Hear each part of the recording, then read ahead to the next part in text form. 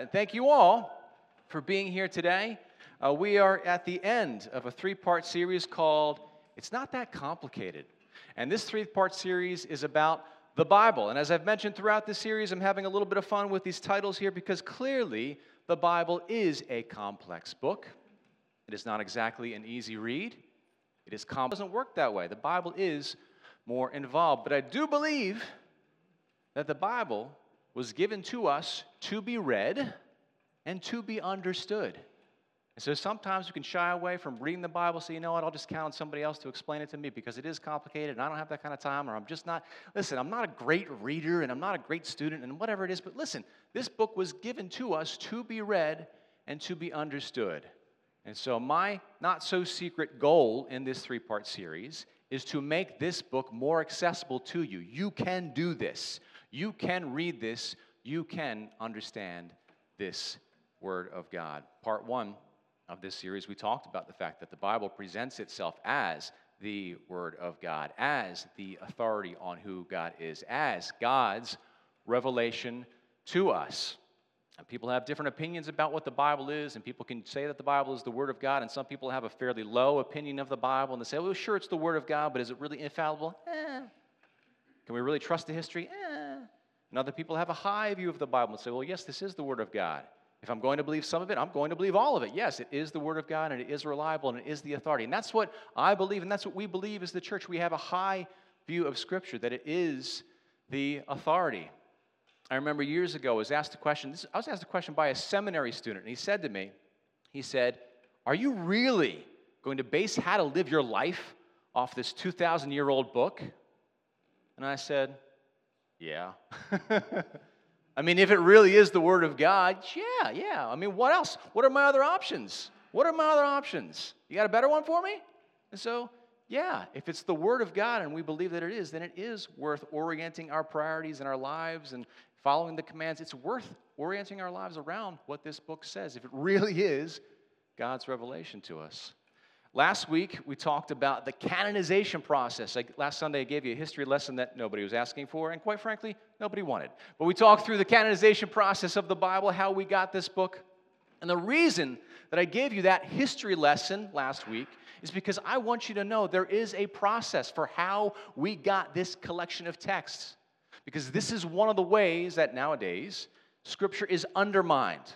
There's all these attempts to undermine the authority of Scripture. And one of the ways that Scripture is undermined is by attacking the canon. Well, weren't there other books? And weren't some things edited? And wasn't there this kind of refining process? And can we really trust that this is the Word of God? And last week I told you, well, listen, there is a history, and maybe it's kind of a boring history, but we can trust that there has been a canonization process, and the same God who gave us the individual text, the same God who breathed these individual 66 books into existence is the same God that orchestrated the canonization process. And that's not just blind faith. You can trace throughout history where the books came from and how they were collected into our modern-day Bible. Today, we're going to talk about how to read it, all right? So this is where we've been headed this whole time, how to actually read the Bible, because you can have opinions on what the Bible is, and you can have lofty ideas about what you think of the Bible, but you have to actually read this thing. I've shared with you many times in the past that I grew up in church. I was a church kid, and there's something that I learned about reading the Bible as a kid, something that I learned about interpreting Scripture as a kid. I was taught that there are many ways to interpret the Bible. Many ways to read the Bible. That's something I was taught as a kid. And that's true. There are many different ways. Any given passage, many different ways to approach a passage, walk away with your interpretation of that passage. But then there's something that I discovered as an adult about the Bible. That there's only one correct way to interpret the Bible. How does that land with you? I mean, does that sound kind of arrogant of me to make that statement of all the different ways that you could possibly interpret Scripture? There's only one correct way. Well, just logically speaking, doesn't that make sense? I mean, you can't have all these variations of meaning and for them all to be valid. There's got to be a correct way to read the Bible, a correct way to interpret each passage of Scripture. That's something I learned as an adult, and that might be the most controversial thing I say in this whole three-part series, that there are many wrong ways to read the Bible, many wrong ways to interpret, but there is a right way to read the Bible. When I was in my early 20s, which wasn't that long ago, give me a break, okay? When I was in my early 20s, I took a Bible study at a church, and we started out this Bible study, and we were going to be reading most of the Bible over the course of a school year. And we were taught this method for reading the Bible, and I'm going to tell you exactly what that method was. We were taught this method. And so whatever the passage was, we were told the first thing we do is read it fast. Just read it fast to get an overview. Then, read it slow. Take your time with the words. And then, ask yourself the question, what does this mean to me? And I heard this method taught. And I thought to myself, wow, that's about the stupidest thing I've ever heard. Are you kidding me? Just to read it fast and to read it slow and say, what does this mean to me? How is that going to help me arrive at what God wanted me to know in this passage? That's not much of a method at all. I mean, you're going to leave it up to me to figure out what this means? Give me some help here, folks. And so I'm going to attempt to give you a method to read the Bible that is perhaps a bit more, scientific and logical than that. I'm going to attempt to give you that. Because when you read the Bible, here's what I want for you. I don't want you just to say, okay, I've done my reading for the day. Let me check the box. I did it. They were great. No, I want you to understand what you've read, because I believe that God wants us to understand what is written in the Bible. So many of you have already peeked ahead. You've looked at your bulletin. You saw this insert. So I'm going to talk through this process. Here you go. How to read the Bible. If you want to understand it, if you want to get it right, here's how to do it. Before you begin, you can take a look at this insert now. Before you begin to read, before you read, there's some things you have to do. You have to create a plan. I believe in this. If you fail to plan, you plan to fail. You've heard that. Haven't you heard that? Yes? So have some kind of a plan, right? And this is just so basic, just so practical. No, here's the book I'm going to read. Here's how long I'm going to spend reading. Whatever the plan is, just have a plan. There is an abundance of plans available and apps that you can use in reading. Read the Bible in a year. Read the Bible chronologically in a year. Read the New Testament in a year. Whatever it is. So many different approaches that you can take. It doesn't have to be complicated. In fact, the simpler, the better. Just have a plan. I'm going to read one chapter a day. That's a plan. I'm going to read one chapter a day, 5 days a week, taking weekends off. Okay, at least it's a plan. Have some kind of a plan. I'm going to spend 20 minutes, and however far I get 20 minutes, however much I can understand in 20 minutes, that's it. Okay, great. Just whatever your plan is, just have a plan. Next point here. This is before you read. You want to start with the text, not an agenda. That's very important. That's very important, because sometimes we do this thing, and Christians do it, and I think most of the time our heart's in the right place when we do it, but we're trying to prove something, yes? And so we have an agenda. I'm trying to prove something, and so I'm going to peek through the scriptures, and I'm going to try to just find some way to validate what I already believe, right? To have an agenda. Well, let's not do that. Just let the text speak for itself. Start with the text, not an agenda. I threw out some fun terms for you in your bulletin there. You thought I ran out of fun terms last week? I used a lot last week. I got a couple left over for today. Exegesis versus eisegesis, yes? When you go to Bible college, they teach you all this fun stuff. Exegesis is this thing of starting with the text. Well, let's see what the text says for itself. Eisegesis is you start with an agenda. You start with a point that you're trying to prove. Well, no, let's start with the text. What is the text trying to tell us? Exegesis, that's just fun, isn't it? Exegesis. This is all before you start reading. Answer the 5 W questions. When? When was this specific book or passage written? That's very, very helpful to know. Now, as you go through these 5 W questions, okay, when was this book written? You try to learn some more information about the Bible. How am I going to find all this information? I have all these questions to answer before I even start reading a passage? Yeah. Well, if you have a study Bible, most, if not all, of these questions will be answered for you. And so I showed you last week a couple of options for study Bibles. These are my 2 favorite. There is the Zondervan Study Bible. Some great general notes in the Zondervan Study Bible. You open it up, and before you read the specific book of the Bible, it will give you all these information. It'll answer most, if not all, of these questions for you. There's also the Ryrie Study Bible, another fantastic resource. A good study Bible is going to do a lot of this work for you, okay? Got it? All right. So the first question we're asking is when? When was this specific book or passage written? You're reading from the Psalms, and maybe you're reading one of David's songs that he wrote. You think, well, is there some kind of context in the timeline? When did this take place? Maybe it happened just after David suffered some kind of hardship in his life. To know when was this passage, when was this book written? You don't need to know the exact date, but it is very helpful to know the timeline. When in the timeline is this taking place? Because the Bible, the books of the Bible, they're not laid out in chronological order. So you need to have a sense of when was this specific book written. Next thing you need to know is what type of book are you reading? Bible's filled with different types of literature, different types of book. There's history books, there's biographies, there's books of prophecy, there's letters, there's wisdom, there's all these different types of books. So know what type of book it is you're reading. This matters, and I'll tell you why. Let's say you're reading a book of history like Genesis or Exodus or even the book of Acts is history. You're going to read about things that people did. That's what history is. Here's some stuff that people did. Well, not everything recorded in history books was right, yes? And so you're going to read, maybe in Genesis, maybe in Exodus, you're going to read about these stories, and you're going to read about men of the faith, patriarchs, who had more than one wife. And you're going to say, well, look, the Bible says you can have more than one wife. It's like, no. Gentlemen, do you really want more than one wife? Is it one enough? I mean, one's enough. One's plenty, yes? No. The Bible isn't saying you can have more than one wife. No, it's saying people did have more than one wife. Wives. All right? They had multiple wives. And guess what? It never worked out. Okay? So it's a history book. You read the book of Acts, which is a history book in the New Testament. Here's how the church got started. The acts or actions of the apostles. The acts or actions of the Holy Spirit. You're going to read some stuff that the apostles did. Not everything they did was right. It's a history book. There's this occasion where Peter gets together and says, okay, there's 11 of us now. There used to be 12. Judas is gone. We need to have 12. We're supposed to have 12. So let's draw straws and see who we can elect as the new apostle. It's like, well, no. That happened, but it wasn't. That doesn't mean it was right to happen. Meanwhile, God had already chosen a 12th person, had chosen Paul to become that 12th apostle. So you see why this is important, to know what type of book that you're reading? Give me this, just something. Does that make sense? Okay, thank you. I know you guys love this kind of stuff. All right, here we go. So you're asking when? You're asking what type of book? You have to ask who wrote this. Most of the books of the Bible, we know who they were written by. There are some that we're not sure of. There are some options, but we're not sure. So who did the writing of this book?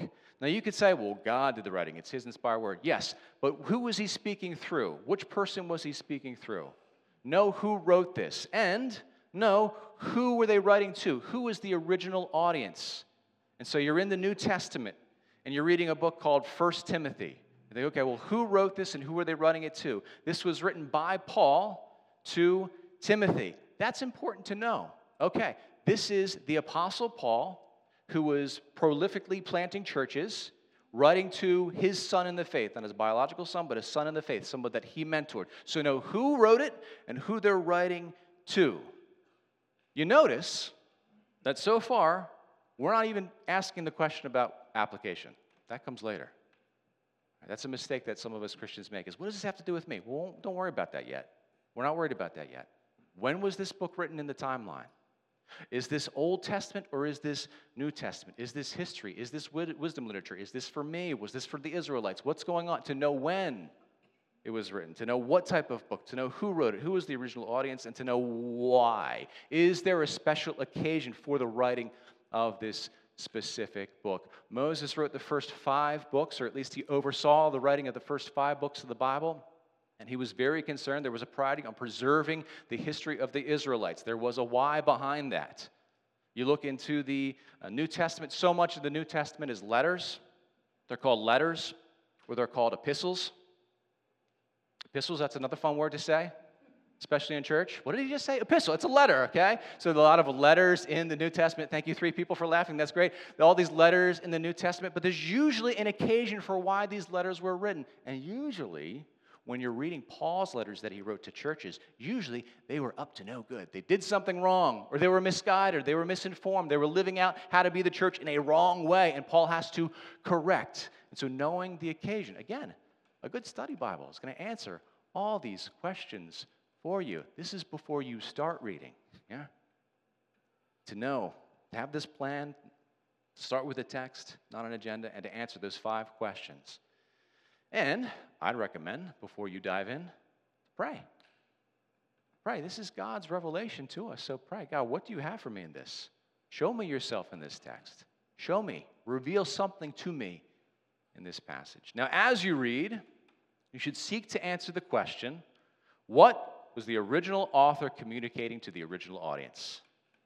What was the original author communicating to the original audience? The reason that this is in bold is because I know that none of us are going to memorize this whole thing here. If you take away one point today, take this away. If you remember one aspect of how to read the Bible and how to interpret it correctly, here's the one point to memorize. Ask this question as you read. What is the original author communicating to the original audience? That's the starting point. That's where you begin. Okay, what's happening here? What is God trying to say through Paul in this passage? What is the original author communicating to the original audience? Again, don't make it about you. Make it about the original author and the original audience. You can make it about you later, okay? What's happening here? As you read each passage literally and normatively. Normatively. You know what that word means? It means just what it says. Read it normally, right? And so let me give you an example of this, what I'm talking about. You're in the Old Testament, and you're in the section of minor prophets, and you're reading the book of Jonah. Now, Jonah, the book of Jonah, it is a biography about a man named Jonah. It's also a book that has prophecy in it. So you're reading this book, and in context, this book is presented as literal history. This is something that happened. And so, if a book is presenting itself as history, then read it literally as history. That's what that means. Now, some people struggle with this. It's like, okay, this guy got swallowed up by a big old fish or a whale or something, and I'm supposed to believe that. Now, listen, this isn't an everyday occurrence, and the fact that this happened is supernatural and miraculous. But it's presented as history. Jesus, in the New Testament, refers to it as history, refers to Jonah as a real person, not a myth. And so if it's presented literally as history, then read it literally as history. Does that make sense? Read it literally, but normatively. Jesus, in the Gospel of John, says, I am the vine, you are the branches. What is Jesus, a vine? Like, he's literally, am I supposed to take that literally? Well, come on. Read it normatively, okay? You know he's using figurative language here. When figurative language is apparent, go ahead, take it figuratively. You know that there's something else behind that. But when it's presented as literal, presented as history, presented as fact, there's no need to over-spiritualize the text. Yeah? So if it's presented as literal, take it literally. Some people struggle with that when they get to Genesis. I mean, that's the very beginning. How many days did it take God to create everything? Am I supposed to take this literally? It says 6 days. Well, here's where we introduce another fun fact. Your Bible, and you already know this, is in English. The original text was not. Old Testament was Hebrew, New Testament was Greek. And so if you go back to the original Hebrew of Genesis and says, okay, God created the earth in 6 days, well, then you look up that fun term, days, and you realize that in Hebrew, that could mean 6 24-hour periods, 6 days as we know days. Or that term in Hebrew could refer to 6 time periods. So what are we supposed to believe here? Well, literally, in the original language, it could have meant either 6 days, as we know 24-hour periods, or 6 time periods. What do you guys think? Here's where we bring in another fun element. Let's not build convictions where we don't need to. Let's not build convictions where we don't need to, because if I'm reading this literally, the author is in mind, it's Moses, he's communicating history to his own people. He says 6 days, it could be literal, it could be time periods, we don't know. My God, the God that I believe in, could have created the earth in 6 seconds, yes? And so we've got 2 options here. From a scientific standpoint, you could say that the world is very, very old, and maybe that's the case. And so if that's the case, in that term, it's Y-O-M-E in Hebrew, Yom. Maybe that means 6 time periods. Or maybe it was 6 24-hour periods, 6 days, and the world just looks a lot older than it is. Is it worth building a conviction over? It's an important thing to note about the Bible. Yes, you can read it the right way. There is a right way. There is a right way to interpret, but you're not always going to get the specifics that you might want. So let's not build convictions where we don't need to. Agreed? All right. That wasn't too bad. All right, here we go. And so you're in Genesis, and you're trying to do this thing. You're trying to read it literally, but normatively. You're trying to read it literally. And by the way, I'm not expecting you to go and learn the original languages. I had to study those languages in Bible college, and I had to study those languages in seminary. I don't speak fluent Hebrew, or biblical Greek. I don't. And so here's what you can do. If you want to learn the languages, if you want to be more familiar, here's what you can do. You can spend the money and the time going to Bible college and or seminary, or for $1.99, you can download an app on your phone called eSword. Does anybody have that? eSword? I have it. eSword. Great. And that will give you go through the passage that you're reading, and it will show you. Click on the word, and it tells you, well, here's the original meaning in the original language. Isn't that nice? So it's up to you. You can go to seminary, or you can spend $2 on that app, all right? Your call. And so we're still in Genesis, and we're trying to do this thing of reading it literally and reading it normatively, and then we meet these first two people named Adam and Eve, and there are plenty of people inside the Christian community and outside the Christian community that look at the story of Adam and Eve, and they say, well, I mean, yeah, I'm trying to take this literally, but were there really two people named Adam and Eve? Well, how was it presented? It's presented literally. There was a guy named Adam and a woman named Eve. And as you go forward in Genesis, you read that their names are listed in a genealogy that leads all the way through, all the way up to Abraham. If you go forward into the New Testament, Luke then has his genealogy and refers to these people as two real people. Jesus refers to Adam as a real person. And so this information is consistently provided or presented as literal. And so I'm going to take it literally. Yeah? There we go. All right. This stuff, I mean, it's not that complicated, right? It's not that complicated. All right, we're going through. We're reading it literally and normatively. As you're trying to interpret what each passage means, apply Occam's razor. You know Occam's razor? You've heard of this thing? You know this? It's like the most logical answer is probably the answer, yes? The most logical conclusion is probably the right conclusion. Have you heard of Occam's razor? It's not Arkham's razor. I wanted to write Occam's razor. That's something else. It's Occam's razor. And so here's this idea. It's like, okay, whatever makes the most sense, that's probably the correct interpretation. That's probably it. I'll give you an example of what I'm talking about. You go into the book of Acts, you read Acts chapter 20, you learn about this guy named Eutychus, and Paul is preaching in some kind of setting, and there's Eutychus, and he's sitting by a window, and Paul, he's just going on and on and on. Do you know what that's like when a preacher just goes on and on? It's like, goodness gracious, wrap it up, we got stuff to do, yeah? So this guy Eutychus is there, and he falls asleep, and he falls out a window, and he dies. And Paul goes down, and he dies. And then Paul goes down, and there's a miracle, and he's resurrected. Fantastic. Well, so I was in a Bible study once, and a woman said, well, was this guy Eutychus, was he slain in the Spirit? Was he overwhelmed by the Holy Spirit? And it just took him over, and he fell. I'm like, I think he was just tired and fell asleep, right?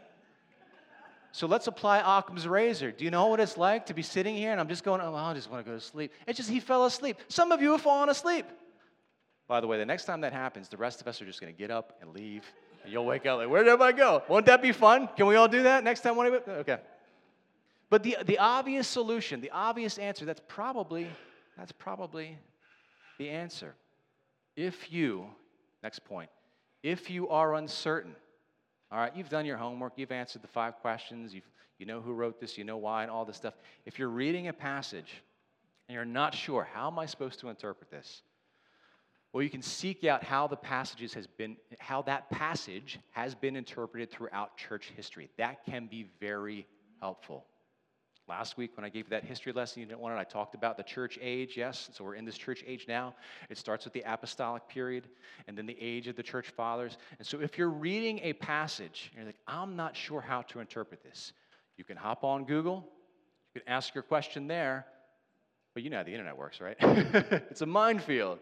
And so you can get somebody who wrote an article 3 years ago, 2 years ago, 2 months ago, and say, well, here's my take on this. Or you can dig back and say, well, wait a minute. What about during the apostolic period? How was this passage understood then? What about during the time of the church fathers? How did they understand? How did they interpret this passage? I'll give you an example. If you make your way to the book of Revelation, don't be afraid of Revelation. Read the book of Revelation. Don't be afraid. You make your way to the book of Revelation, and there's so much in that book that is overtly symbolic, overtly figurative. Yes, but in the midst of all this symbolism, there are some specific dates, some specific numbers, some specifics that we are given that don't seem figurative at all. One of the things we're taught in the book of Revelation is there's this period of 1,000 years where Jesus reigns on the earth and Satan is bound for 1,000 years before he's released once again. And so a lot of people read that and say, well, how do I, it's this details in the midst of this book that's so filled with symbolism and figurative language. How am I supposed to interpret this? Well, what do our buddies, the church fathers, have to say? What about during the apostolic period? How did they? Did they take this literally? Did they take this figuratively? You go back to the time of church fathers. You go back to that generation after the apostolic period, and they all took it literally. Second generation after the apostolic period, they all took it as a literal 1,000 years. And so what they thought, listen, the church fathers and what they wrote and what they understood, I'm not saying it's perfect. No, not at all. But what they believed, in my opinion, carries weight. Does that make sense to you? It carries weight. If this is how the first generation after the apostles understood something and interpreted it, that means something to me.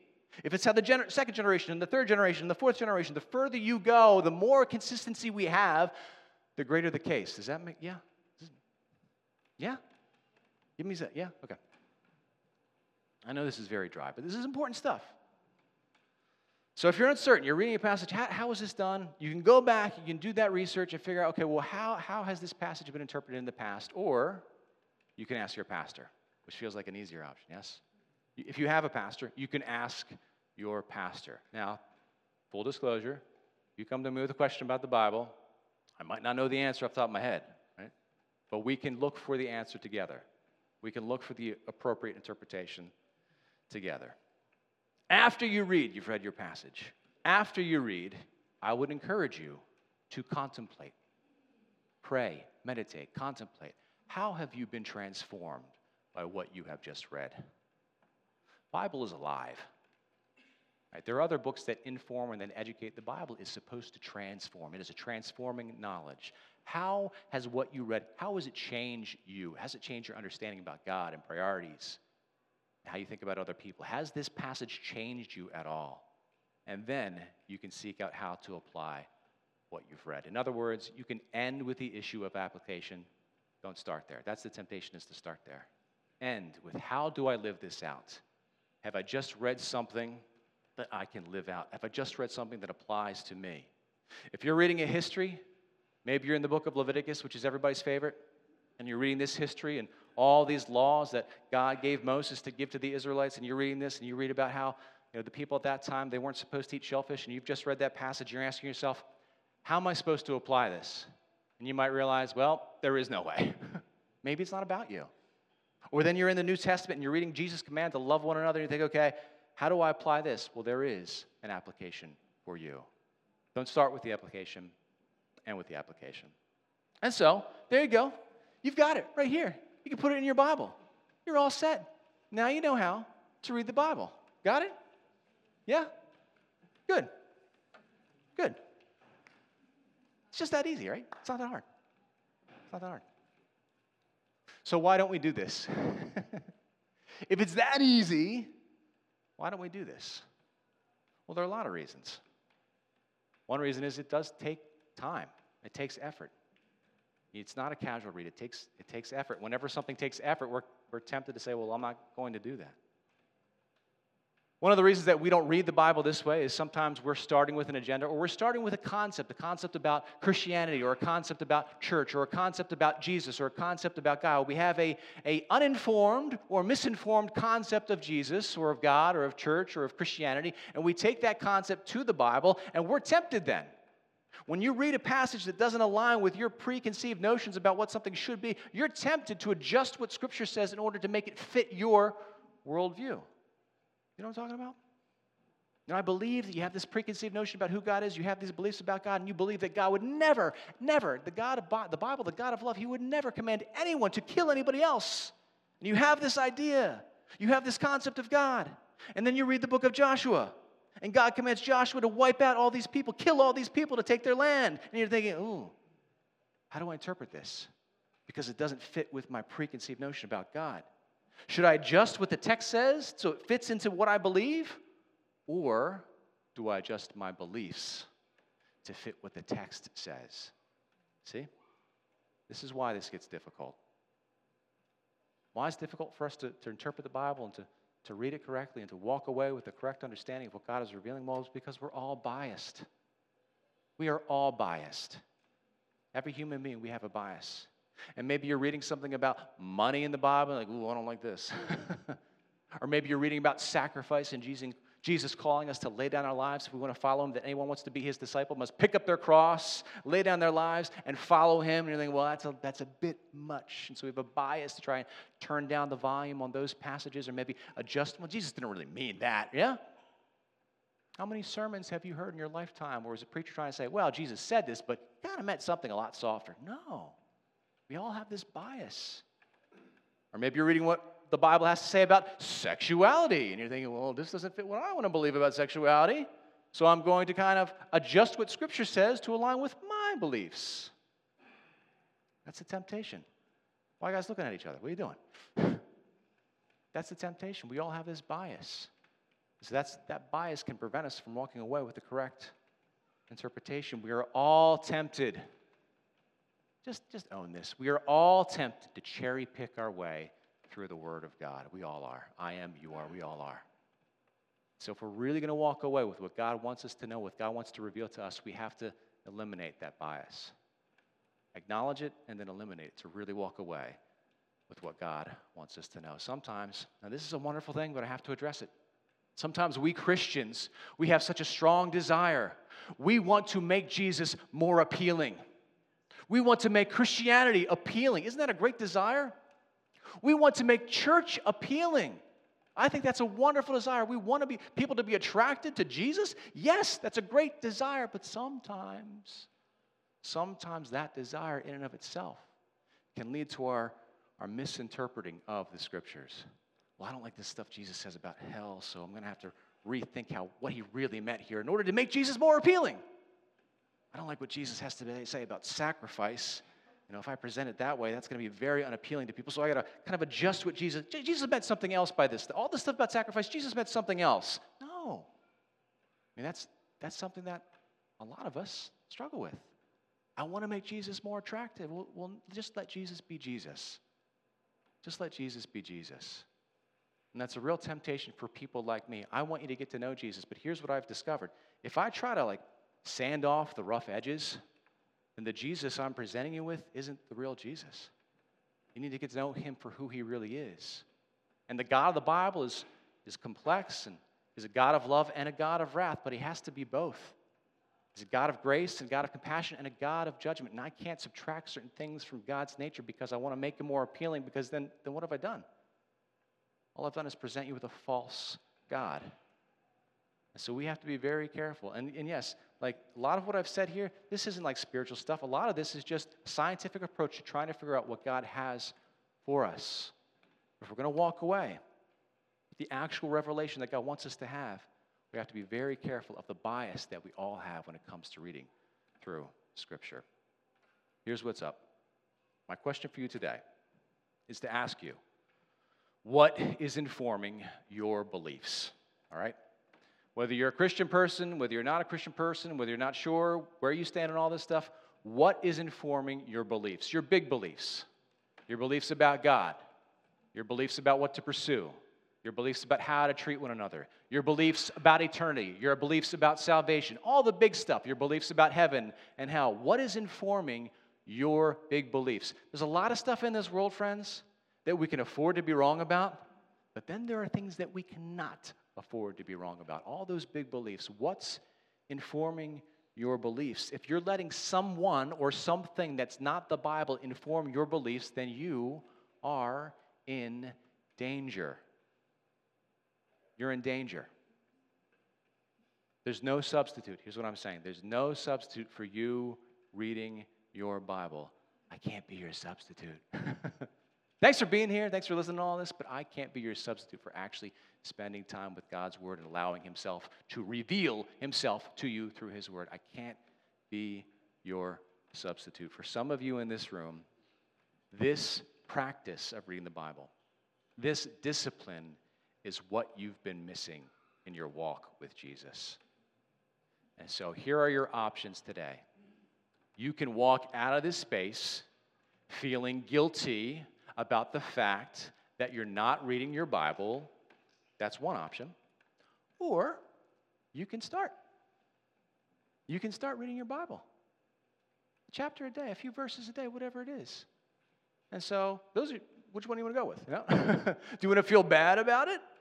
Like, that's my goal up here through this. I want to make you feel bad about the fact that you're not doing it. No, why don't you just start? Just start doing this. Maybe maybe some of you, you were so dedicated. You were on fire. You were reading it every day, but you've gotten away from it. We'll get back to it. Instead of feeling guilty about it, just get back to it. Get back to reading the Bible, because our beliefs as Christians, and specifically as Hope Community Church, our beliefs about all this important stuff, they need to be based on what Scripture tells us. The Bible is written to be understood. God wants to be understood. God wants to be known. He wants you to know His will. So let's not be content to just hear some sermons about the Bible. Let's not be content just to have some convictions about the Bible. Let's actually commit ourselves as a church to reading the Bible. Let's pray on that.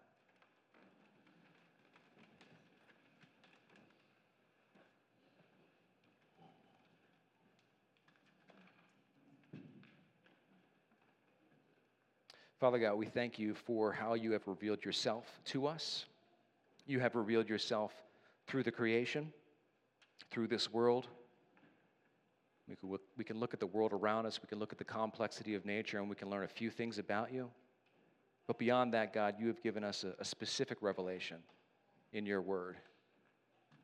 And so, Father, you know our hearts, you know our lives, you know what each of us are struggling with, and we all got stuff. We all have bills to pay. We all have jobs to go to. We have just a lot of stuff that fills up our lives. And it's so tough, God. It's so tough to make reading your word a priority. Even if you work in a church, it's hard to make spending time with you in your word a priority. And so, Father God, I would just ask that you would change our hearts, change our attitudes. Give us a willingness to dig into this book, not with an agenda, not trying to prove anything, but just trying to get to know you better.